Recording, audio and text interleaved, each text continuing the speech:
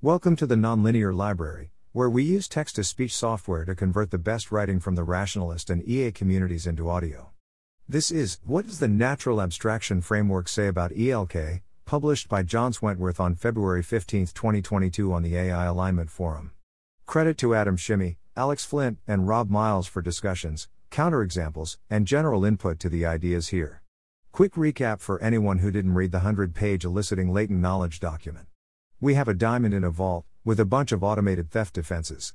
We train a predictor to take in the vault's video stream and a plan for the vault's actuators, and predict future video frames. We train a planner to find plans that the predictor predicts will end with the video feed still showing a diamond in the vault. We want some way for a human to probe the latent knowledge of the predictor, for example to check if the predictor expects a screen showing a diamond will be placed in front of the camera. More generally, the central problem of ELK is to robustly extract whatever latent knowledge is inside of some predictive model. The diamond vault thing is just an example.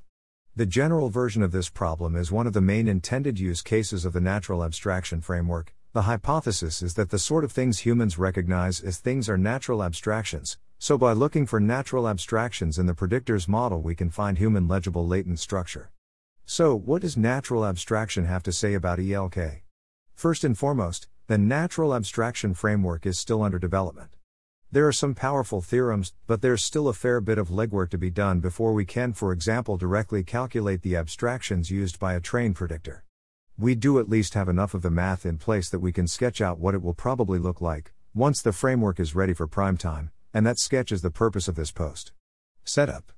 At the level of abstraction needed for our purposes, we can think of the predictor as a probability distribution P observations vertical bar actions. This is not the real distribution in any sense, it is the predictor's distribution. We will generally talk about the natural abstractions within that distribution. That means the abstractions we talk about will be the predictor's natural abstractions, i.e. the abstract summaries implicitly used in its predictions. Note that observations and actions are taken to be the observations and actions within a single episode. We can also think about the predictor's distribution of all observations and actions over all episodes. We may talk about that occasionally, but won't introduce any particular notation for it. What kinds of things are natural abstractions in the vault?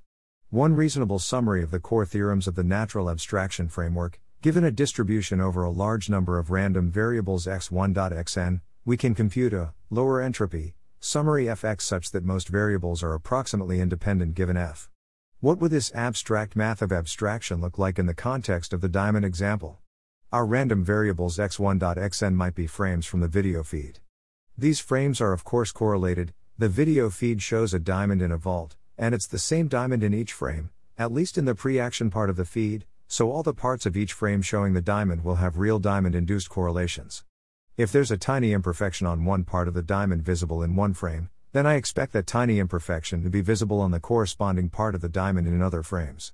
Assuming we have a lot of video frames, the natural abstraction framework then allows us to extract some summary fx which would include things visible in lots of frames, including the appearance of the diamond itself, the appearance of the vault, and the appearance of any tiny imperfections in the diamond which are visible in many frames.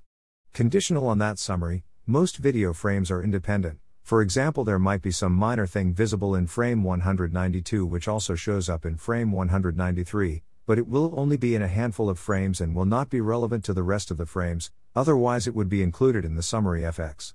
Of course, it's not just abstractions across video frames. Even within one frame, many patches of the wall may look similar. That shared appearance is a natural abstraction. Or many patches of the diamond may look similar. Their shared appearance is another natural abstraction. The lighting may vary in a predictable way, such that we could reconstruct the lighting of the whole room from just a few patches. That lighting is a natural abstraction.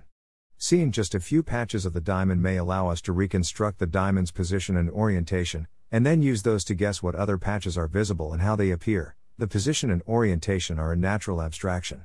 Whenever some information is relevant to a large number of places and times in the video feed, it's a natural abstraction. So what would the diamond be as a natural abstraction? The diamond is visible as a similar looking chunk of pixels in many different video frames. If we can see the diamond in one frame, and black out the area where the diamond is in many other frames, then we can make a pretty good guess about what it looks like in the latter frames using the information from the first. So that's the abstraction of the diamond as a geometric pattern, i.e. the shape and optical properties of the diamond. There's also the diamond's position and orientation, given the diamond's shape and optical properties, we still need its position and orientation, relative to the camera, at a given time to guess what the pixels will actually look like. Conditional on the diamond's position and orientation, and maybe a few other background variables, like for example lighting, the pixels showing many different little parts of the diamond can all be predicted roughly independently of each other. So position and orientation of the diamond at each time are another natural abstraction. Moving up to higher level abstractions, the diamond's position and orientation at two adjacent time steps let us estimate the diamond's position and orientation at the next time step. That's physics. That relationship between position and orientation in three sequential frames would itself be a higher level natural abstraction. We could estimate it from many different sets of three sequential frames. That last example is especially crucial when we want to query what the predictor expects to happen off-screen, for example whether the real diamond is still in the vault after a screen is placed in front of the camera. The fundamental barrier to answering this sort of question is that, if the predictor is computationally efficient, it might just not calculate what's happening off-screen at all. The predictor just needs to predict what the screen will show, and it doesn't necessarily need to consider whether the real diamond is still in the vault in order to do so. Its representation of the world could be some lazy data structure in which it only computes what it actually needs for video feed predictions. But if the predictor's natural abstractions include information about the dynamics of the world, then we can potentially play the simulation forward within the predictor's implicit world model, even if the predictor itself isn't actually running that calculation. How would this play with a screen in front of the camera? Let's consider the screen problem more generally. Imagine that the camera is predicted to be covered by a screen showing a simulated diamond after some time step. What would that do to the natural abstraction of the diamond? Well, if the simulated diamond on screen is anything less than a perfect simulation of the actual diamond, then it will be a different natural abstraction. Consider the shape and optical properties part of the diamond abstraction, for instance. If we see a little imperfection in the diamond at one of the earlier time steps, when the camera is still unscreened, then that imperfection is added to our information about the abstract diamond. We expect to see that same imperfection in other frames showing the same abstract diamond. If the diamond on the screen lacks that imperfection, then it diverges from the original diamond's abstraction. The screen diamond may still be internally consistent with itself, in which case it is itself a natural abstraction, but it will be separate. One step closer to the actual math, if the predictor expects that some imperfection might show up in the earlier video frames, and that imperfection would not give us any evidence about later video frames, then that indicates that any apparent diamond in the later frames is generated by a different abstraction than the apparent diamond in the earlier frames. That's as close as we'll come to specifying an ELK strategy in this post. See this post for hacky ideas generated by approximating this one. The rest of this post will talk about the still unsolved barriers to operationalization of the natural abstraction approach to the ELK problem. What steps do we not yet know how to do? From the predictor's distribution P observations vertical bar actions, we can in principle directly compute a natural abstraction summary function fx via the resampling method. Other than computational limitations, the biggest open problem I know of to make direct calculation of fx useful for something like ELK is that we just get a single summary which encodes all the natural abstractions simultaneously. It wouldn't separate out the wall from the diamond from the lighting, or the diamond's shape from the diamond's position at each time.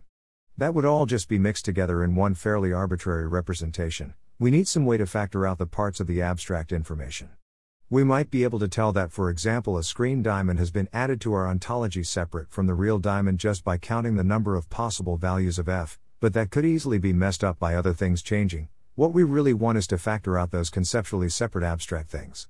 Meta, this paragraph requires the resampling post as background.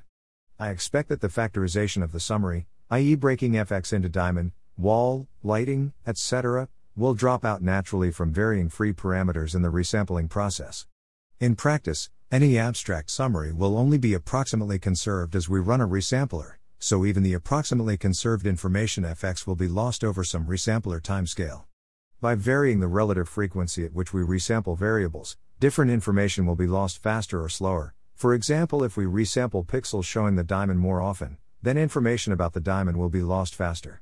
This works exactly to the extent that the information is mostly in some specific variables and not others. For example, information about the diamond is mostly in pixels showing the diamond, so resampling those more often changes info loss timescales in a way that, for example, resampling odd-indexed pixels more often does not.